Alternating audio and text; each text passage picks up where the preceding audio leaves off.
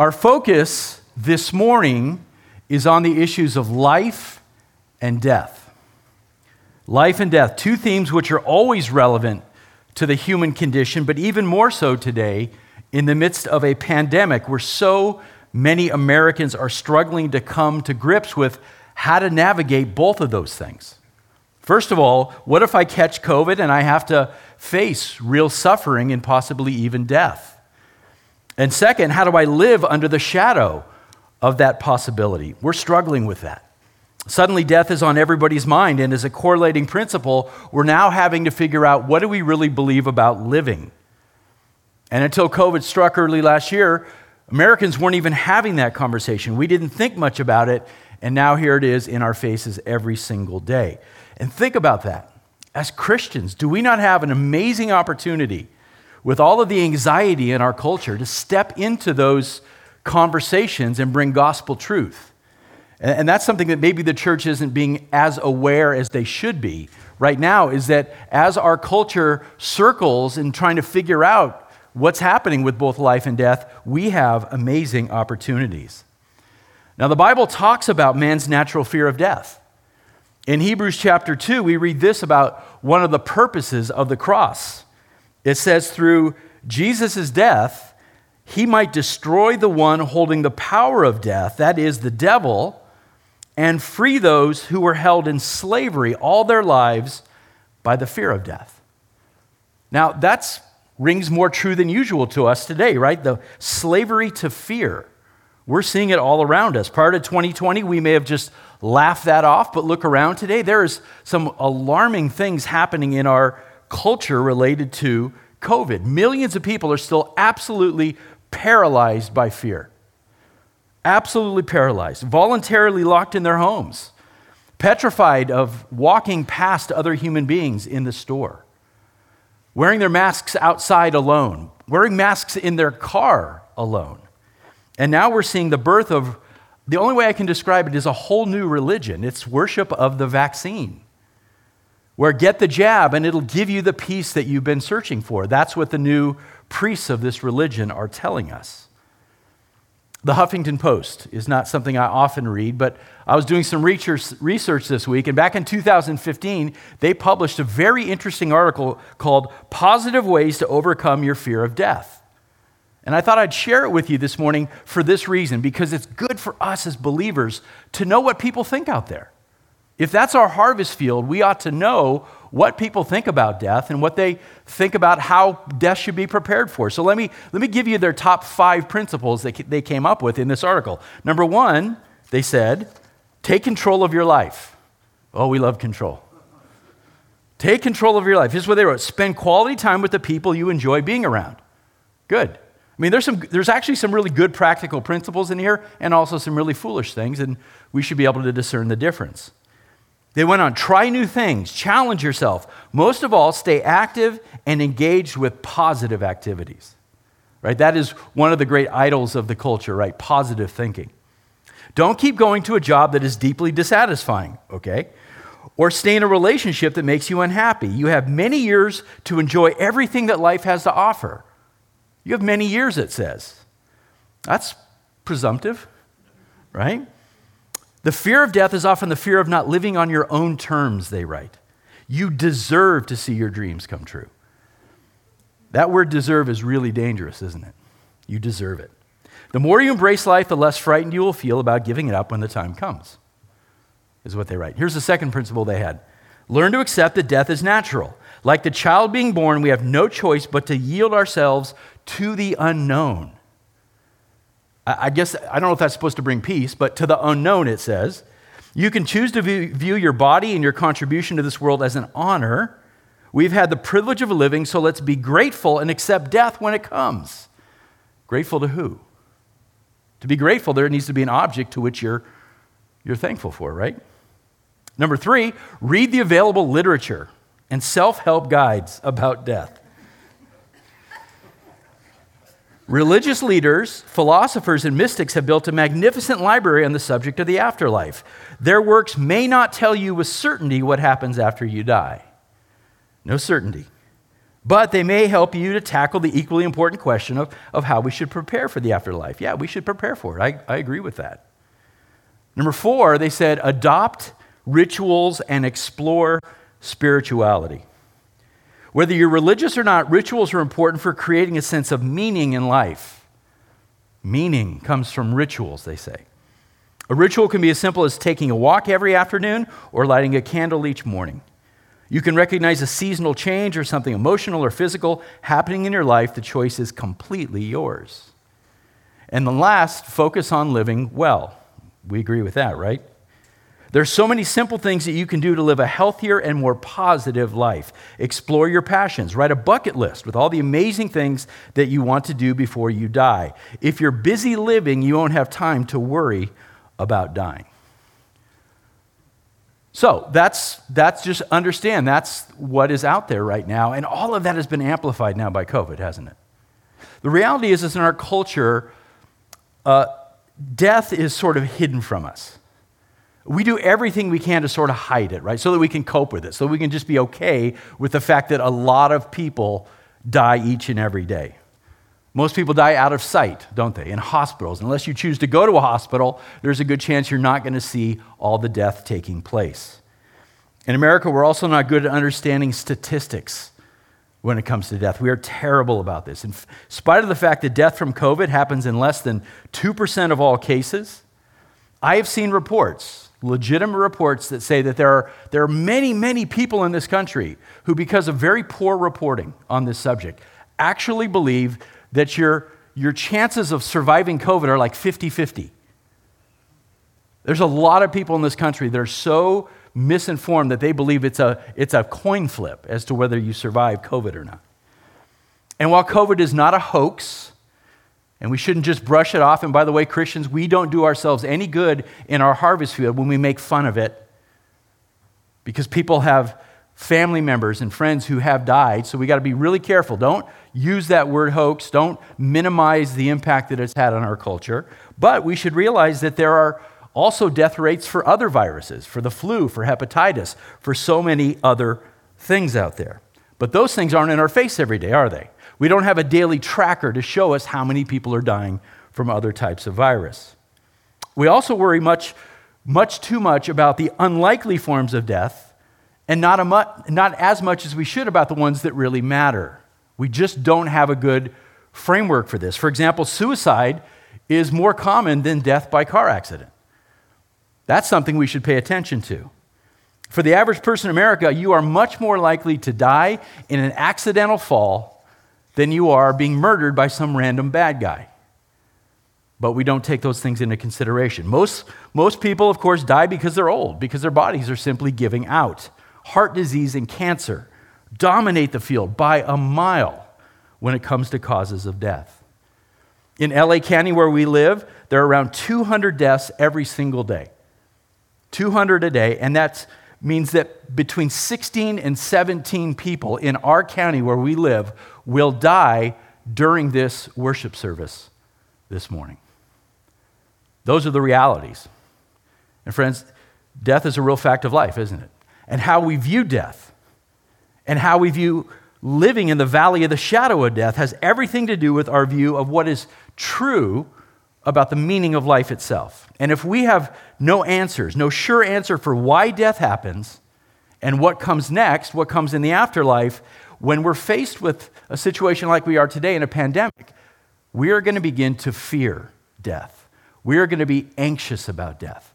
And that's not what God's called us to. So grab your Bibles. Let's see what God has to say about this.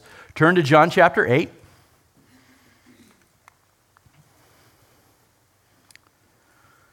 John chapter 8. We are once again back in the temple courts, and we are looking at this ongoing debate between Jesus and this crowd of Jews, which, as I've said before, includes some of the powerful religious leaders of Jerusalem. And each week that we have looked at a piece of this back and forth, things have gotten more hostile each time, haven't they? Catch this now. This one scene in the temple courts goes all the way back to chapter 7, verse 14. And I did the numbers on this. We're almost 90 verses into this one particular scene that John records for us. 8 sermons. Enough already, Jeff, right? 8 sermons. This will be the 9th sermon, and next week when we finish it, 10 sermons just on this back and forth. So this is an important part of John's gospel. Now we're covering verses 48 to 55 this morning, but let's back up to verse 44. We'll catch the flow of the argument. Remember, Jesus is talking to these Jews in the crowd here, and in verse 44 he says something quite shocking. He says, "You are of your father the devil, and you want to do the desires of your father. He was a murderer from the beginning and does not stand in the truth because there's no truth in him. Whenever he speaks a lie, he speaks from his own nature, for he is a liar and the father of lies. But because I speak the truth, you do not believe me. Which one of you convicts me of sin? If I speak truth, why do you not believe me? He who is of God hears the words of God. For this reason, you do not hear them because you are not of God." Wow, now those are some pretty hard truths, right, that come from Jesus here. You are not of God, so you cannot hear the truth. Your true spiritual father is the devil, and your desires line up with his. Ouch. Now, how's the crowd going to react? Let's look at verse 48. The Jews answered and said to him, "Do we not say rightly that you are a Samaritan and have a demon?" Okay, so now we just crossed a whole nother line, right? It has gotten very, very nasty. You think we're not of God, they say? Well, we think you're a Samaritan, and we think you are demon-possessed. So this is a whole nother level of insult. And by the way, guys, this is typical. When someone is in the midst of a debate and things are not going well for them, this is a very typical tactic. They're feeling vulnerable and defensive, so in order to change the subject, they will launch a personal attack against their opponent. In the world of debating, we call it what? Ad hominem, right? It's a logical fallacy. Attacking the character, the motive, or some attribute of the person you're debating rather than attacking the substance of the argument itself. And universally, it's recognized that when you do this, this is an admission that your position is weak and that you're losing the argument. So it's not something you want to do. Spiritually, you see this happen when people get called out on their sin. When people are caught in sin and get called out on it, you will see this type of attack mode. Rather than just acknowledge the truth and repent, folks will go into defensive mode and they will lash out and make accusations against the person who's exposed their sin. If you've been in ministry for any amount of time, this has happened to you. It's happened to me many times. They will attack you instead of repenting. But by insulting Jesus in this way, the Jews have to know this, that the crowd is actually just proving his point about the devil being their true father, because this type of personal attack, this type of insulting is a favorite weapon of the devil. He often stirs up his children to attack others using the cruelty of false accusations. So they're proving his point here. As I shared last Sunday, this type of attack is bound to happen to you and I today, and we should expect it. When we go out there into the world and serve as ambassadors for Christ, if we come with any sense of boldness, we should expect this type of reaction. It's not going to go as well as you think it will go in your head. Don't be surprised by rejection. Don't be surprised by name calling, because human nature and the sinful human nature has not changed from the first century to today. So why would we expect a different reaction, right? Most people in their sin do not want to hear about spiritual truth, and they will kick and they will fight back and they will use accusations against you if you touch the idols that are very close to their heart. And by the way, the opposite principle is true. If you're not bold in your faith, if you're not putting yourself out there and seeking out gospel conversations, if instead your goal in life is to sort of just blend in with the world, then you can expect smooth sailing, because the world will embrace you as its own. So we have choices to make in this, don't we? Especially as we see the end drawing near. Each day we get closer to the end, we have choices to make. Are we going to be bold? Are we going to accept that type of rejection, or are we going to try to just take the smoothest way possible? Those are the choices we have. Now let's look closer at these two insults that Jesus endures. In that context, calling somebody a Samaritan was the same thing as saying, you're not really Jewish. You're not fully Jewish. This was a charge of being both a religious heretic and an enemy in terms of nationalism. In terms of national identity, you're an enemy. Remember, we know from the writings of this period that when Jews traveled throughout the land of Israel, they would walk miles out of their way just to not contaminate their sandals with Samaritan dust. This is the level of conflict and hatred between these people groups. So you're a Samaritan was simply the meanest thing they could think of in that moment to lash out with, a spiteful expression of their hatred for Jesus and all that he has been sharing in this dialogue that's been going on since chapter 7. Now, as awful as that is, the one about demon possession is much worse, isn't it? Much more black. Can you imagine the Son of God calling him demon-possessed? Why would they say that? Well, beyond the fact that they're just lashing out, they're just emotional, they're defensive, they're sort of losing the argument, so they're just going to say what they need to say.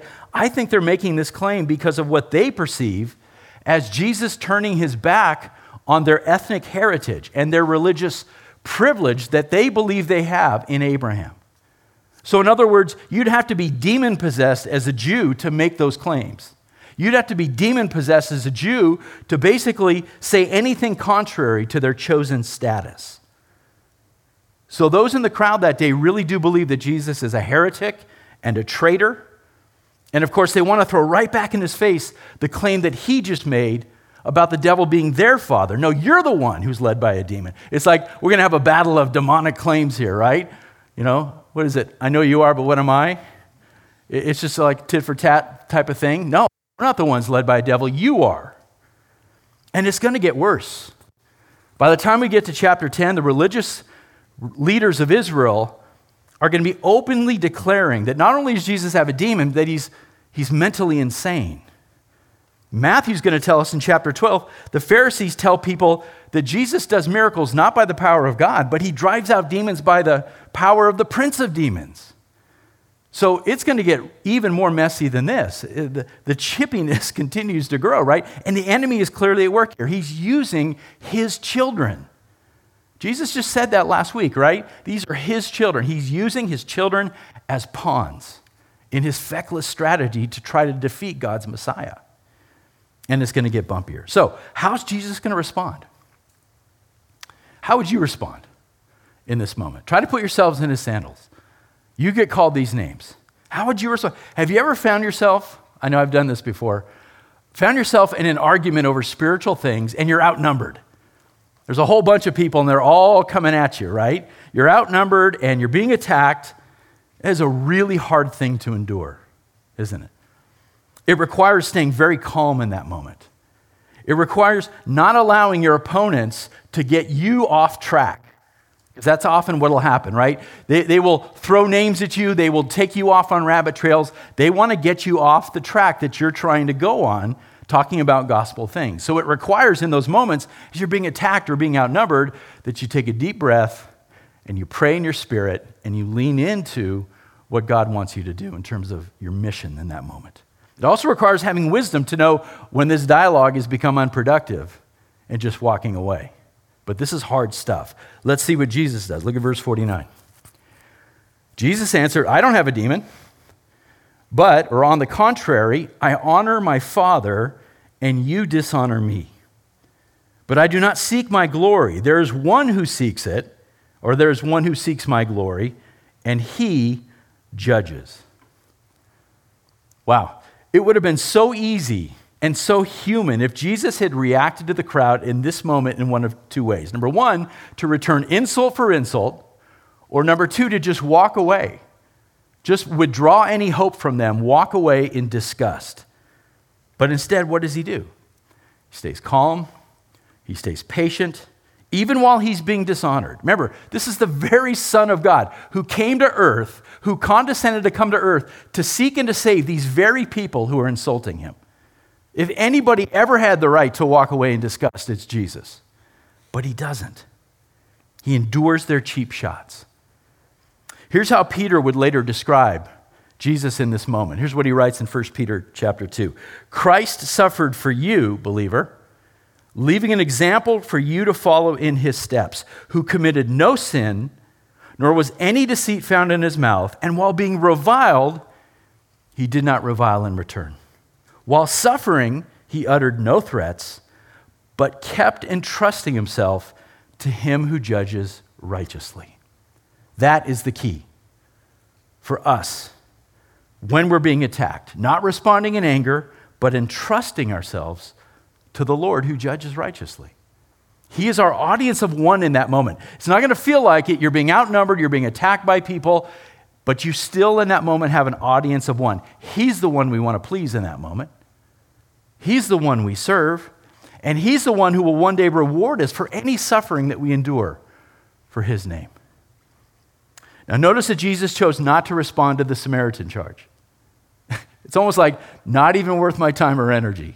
And sometimes that's the wise path to take, right? I'm not even going to dignify that charge.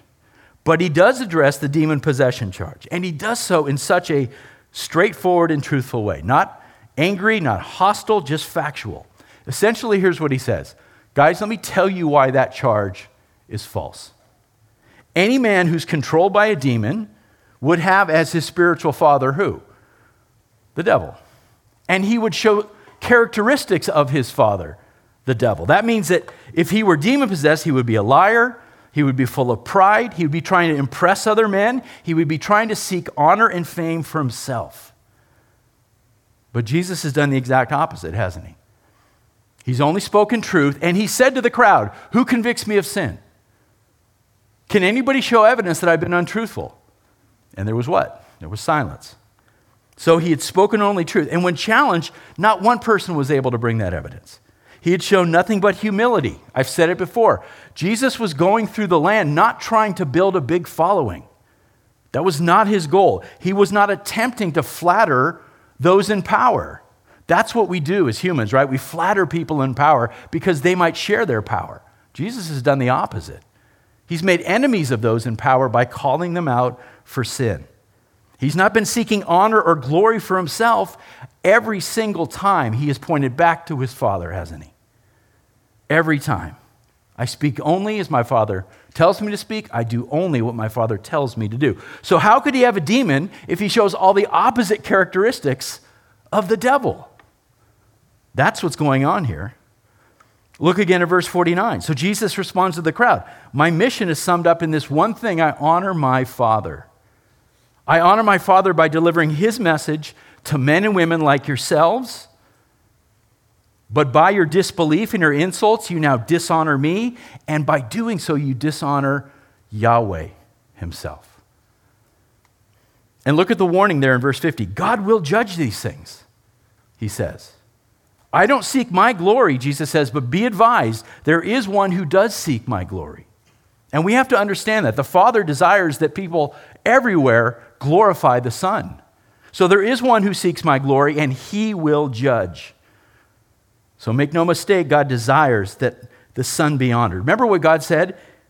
God highly exalted his Son, bestowed on him the name which is above every name, so at the name of Jesus, every knee will bow. That's what God desires for the Son. So these people dishonor him, and by doing so, they dishonor Yahweh himself. He'll judge those who refuse to honor Jesus. He will judge those who choose to dishonor Jesus. Because dishonoring Jesus is to dishonor the sovereign of the universe. And I got to tell you something. If you were about to go to court and you were facing execution, the last thing you want to do is insult the judge. It's the last thing you want to do. And there's comfort in this for the true disciple of Jesus. Our Father in heaven looks down and he cares deeply for us. He sees what we go through. He sees the rejection that we receive. He sees the hatred that we endure for his name. And one day his justice will prevail and we will be vindicated. It may not happen in time and space. It may not happen while you're on the earth, but it will happen. You and I will be vindicated. And that's why we can face hostility with calm and with patience, just as Jesus did. I don't need to get angry and lash back at people. I can entrust myself to the God who will judge all things in the proper time.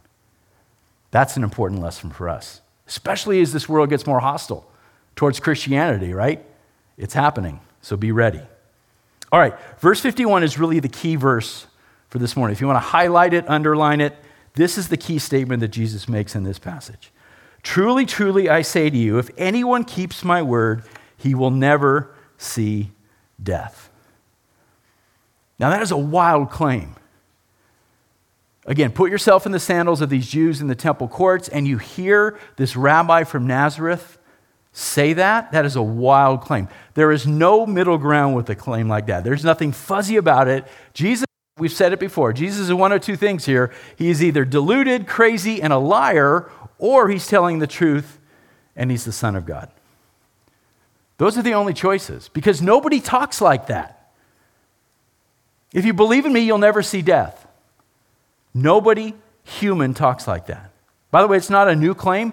I'll give you this verse. He had said this back in chapter 5 in Jerusalem again, likely a different crowd, but he was clear. He said, "He who hears my word and believes in him who sent me has," present tense, "eternal life, and does not come into judgment, but is passed out of death into life." When we get to chapter 11, we're going to see him say this to Martha after Lazarus is raised from the dead. "I am the resurrection and the life. He who believes in me will live even if he dies. And everyone who lives and believes in me will never die." Now, what does all that mean? And does it almost look contradictory when you hear that? Think about this. All human beings die physically. Jesus never denies that, right? And yet some human beings will never see death. How do we reconcile those two statements? To the untrained ear, that sounds contradictory, right?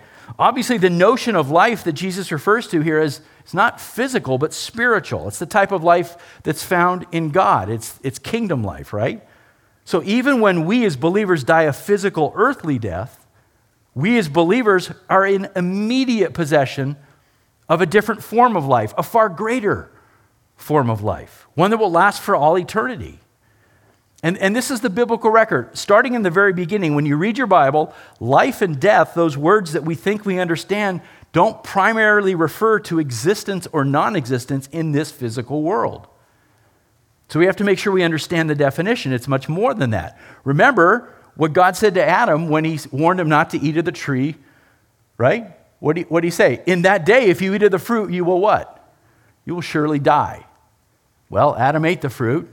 And he didn't go out of non-existence, right? Didn't go out of existence, that's what it is. Right? He didn't cease to live. In fact, he lived for hundreds of years more, didn't he? So what's going on there? The words life and death transcend the visible physical boundaries of this world. This is why Paul can write to the Ephesians and refer to a time before they believed in Christ as a time that they were dead. But hold on, they're breathing, their bodies are working, but he says, you're dead in what? In your transgressions and sins. And of course, then he says that Christ took these dead people and made them alive. But you'd say, well, hold on a second, I saw them, they were physically alive. Paul says, no, they were dead, and Christ made them alive. So the definitions, we got to sort of throw that up, right? And say, it doesn't mean what we often think it means. The implications of this are everything, right? In the first place, the one who trusts in Christ alone is saved.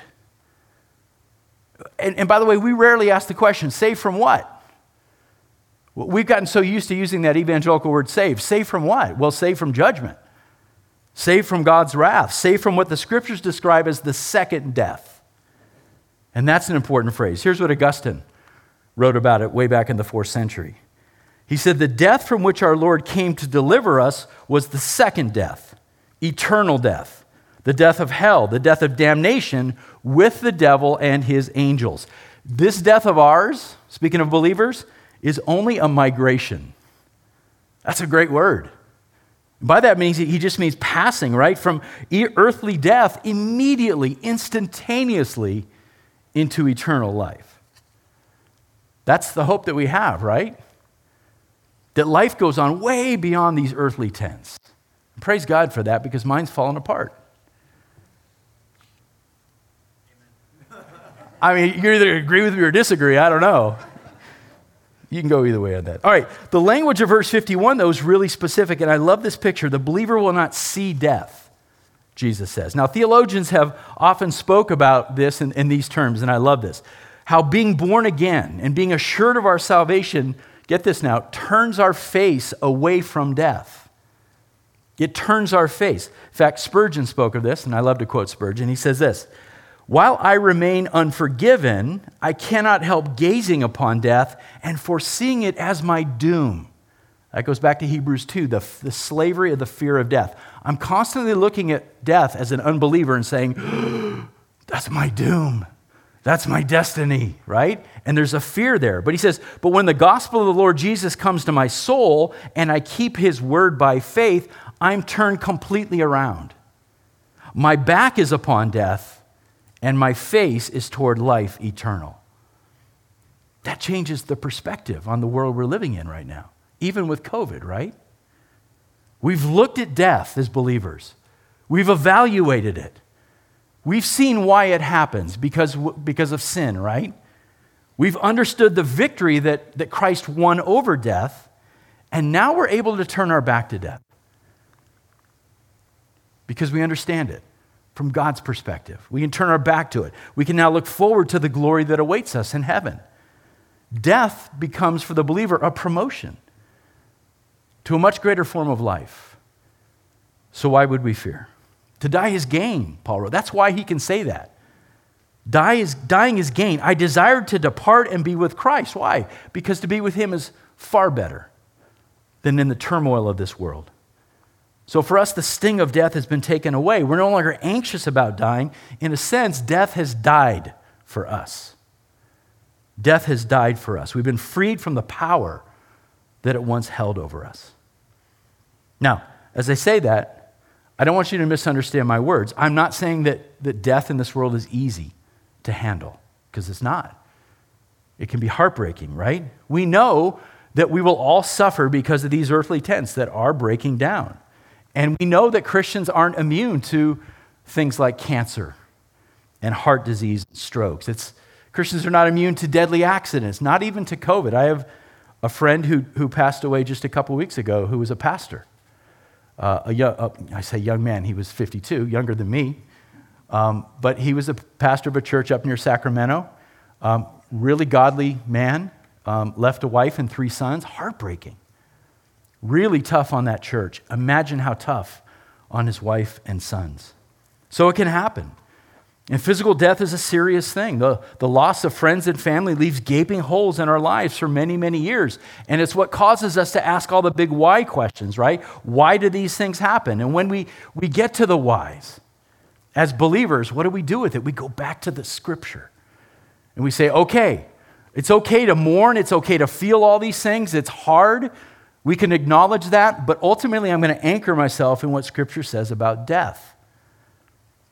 And what does it say? The wages of sin is death. And death comes to all of us because we all sin. We're appointed to die once, and then we face judgment before a God who is full of both holiness and justice, and we can trust that he will judge every person in perfect righteousness. So the takeaway is this: today, repent of your sin and believe the gospel, right? I know that's the message every week, right? Today, repent of your sin and trust in the gospel because of what Jesus has said. That the one who trusts in him will live even if he dies, and everyone who lives and believes in Christ will never die. Do you believe that? Now, before we finish up, go back to verse 51. Let me just show you what really amazes me here. Even after all these vile accusations that have been hurled at Jesus, did you notice he still offers hope to his enemies? You know when he says, pray for your enemies? And we say, we can't do that. He modeled it for us right here. These people are calling him the worst things you can imagine, yet he still holds out hope. Because there's both a warning and an invitation there in verse 51, right? The invitation's right there. Keep my word and you won't see death. Do it today. Trust in me. My arms are wide open. Believe and live. But the inverse is also true, isn't it?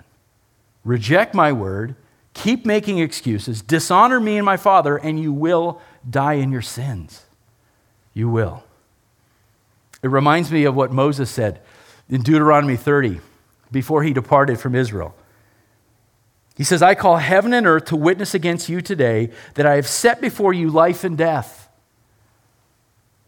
I've set it before you. Here's life and here's death. The blessing and the curse. And what does Moses say? Choose life. Choose life in order that you may live. It's what Jesus is all about, life and death, right? The stakes could not be higher in this, and the choices could not be more stark. So now, how are the Jews going to respond to the warning and to the invitation? All right, here's the hope, guys. Look, last shot. Keep my word and live. How are they going to respond? It's not pretty. Verse 52. The Jews said to him, now we know that you have a demon. Abraham died and the prophets also, and you say, if anyone keeps my word, he will never taste of death. Surely you're not greater than our father Abraham, who died. The prophets died too. Whom do you make yourself out to be? That's not a good reaction. As usual, they misunderstand what he's saying, right? When Jesus said you will not see death, he was speaking spiritually of the second death. He's talking about death beyond the grave, but the Jews, once again, and we've seen it multiple times, they're only thinking physically. Last week we talked about it. They're able to hear, but they're not able to listen and understand what Jesus is saying. Their reasoning is this: Abraham died, all the prophets died, and they're the greatest Jews who've ever walked the earth, so how is it that this rabbi from Nazareth can promise those who follow him will not die? Are you greater than Abraham? They missed the point completely. If Jesus can promise men that they'll never die, he is claiming to be greater than all of them. Abraham, Moses, David, go down the list, all of the prophets. And so this is more than they can bear to hear because they can't listen and understand. Now they're sure that he's demon-possessed, and they sneer at him with those famous words we've heard a million. Who do you think you are? Who do you think you are? Now, has Jesus hesitated to tell them who he is? Not at all. He's told them over and over and over again. And it gets back to ability. We've talked about it. They're unable because they're not drawn to God.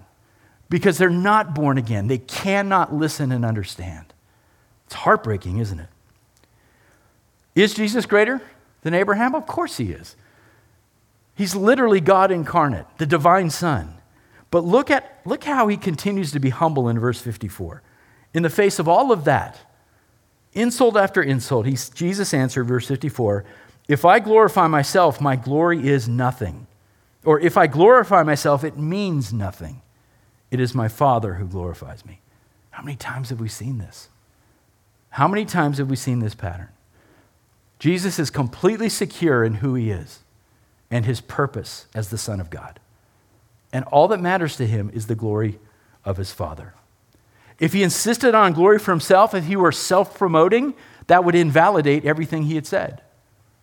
It was not about self-promotion. And what a great lesson for us, right? Even today in the church, if you seek to magnify yourself, I don't care what it is, in ministry, in your good works, in your use of the skills and the gifts that God has given you, if you seek to promote yourself, you are just a boastful, prideful person. And you invalidate everything that you think you stand for. You cancel it out. True honor comes not in self-promotion, but by allowing others to acknowledge what you've done. And even then, as we thank people for that encouragement, what do? We reflect that glory onto God, because apart from him, we can do how much? Nothing. Nothing. Okay, final thoughts. Let me end by going back to where I started in the first place. How you view death and how you process living under the shadow of death has everything to do with your view of what is true about the meaning of this life.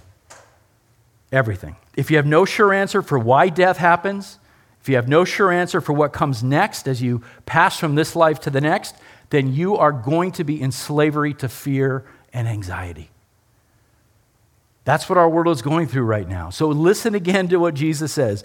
Truly, truly, I say to you, if anyone keeps my word, he will never see death. Do you believe that? Do you cling to that truth? Is that everything to you? To anybody who's here this morning who hasn't yet trusted in that word, to Jesus' word, learn from this story in John chapter 8. You cannot win a debate with Jesus. You won't win. And here's why. Because the truth about life and death are on his side. He knows it. He's seen it. He's eternal. He's been in the presence of the Father. He has all the truth about what life is and what death is. You're not going to win that debate. Look at the devil as an example. The devil thought he was winning. at this point in the story. He really thought he was winning as Jesus was being nailed to the cross. But even then, under the shadow of the greatest crime ever committed, God still won. And God used the children of the devil to accomplish his purpose. Folks, God is undefeated. He's undefeated. Don't argue with him. Just listen.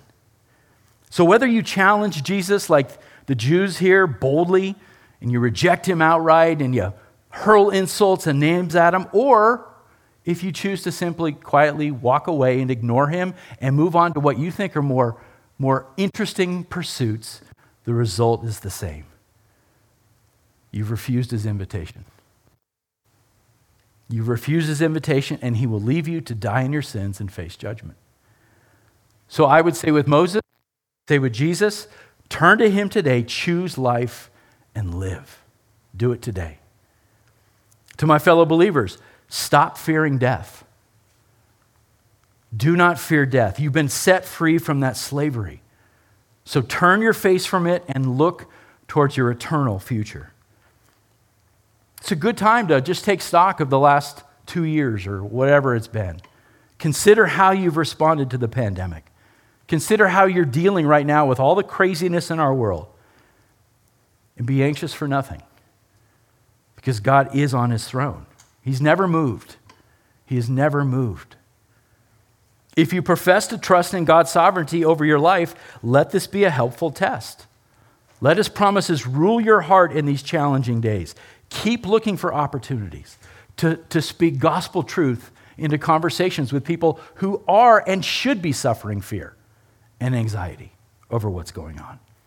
And finally, always remember that every good and satisfying moment of life in this world, and God blesses us with those things, right? We shouldn't forget that it's not just about our eternal home, but we're blessed in so many ways, even in this physical life.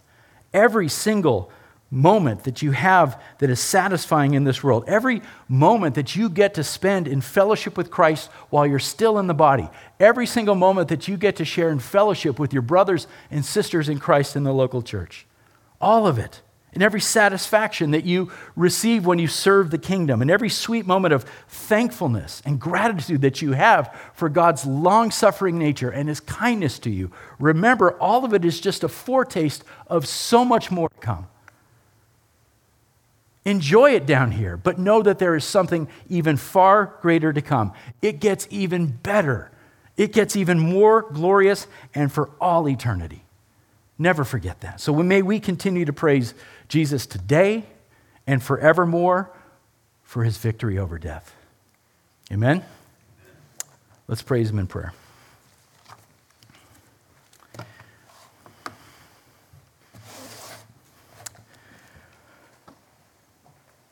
Lord, it's not a surprise to you that this world is in turmoil over so many things happening right now, but not the least of which is this pandemic, and death and anxiety are all around us today, Lord. I pray for us that while we take it seriously, while we make wise choices, while we don't mock people or call it a hoax or anything like that, Lord, I pray, though, that we will be centered in our understanding of what's really going on. That we will be centered in biblical truth, rooted deeply there, knowing that you are on your throne, knowing that we can trust you completely, and knowing that death for us is nothing more than a promotion to glory. Lord, help us to turn our back to the fear and help us to embrace what lies ahead. And while you give us time on this earth, and whatever years you sovereignly deem to give us, Lord, may we continue to praise your name. May we continue to speak your greatness into the world in every little conversation. Help us to do that well for your glory. Amen.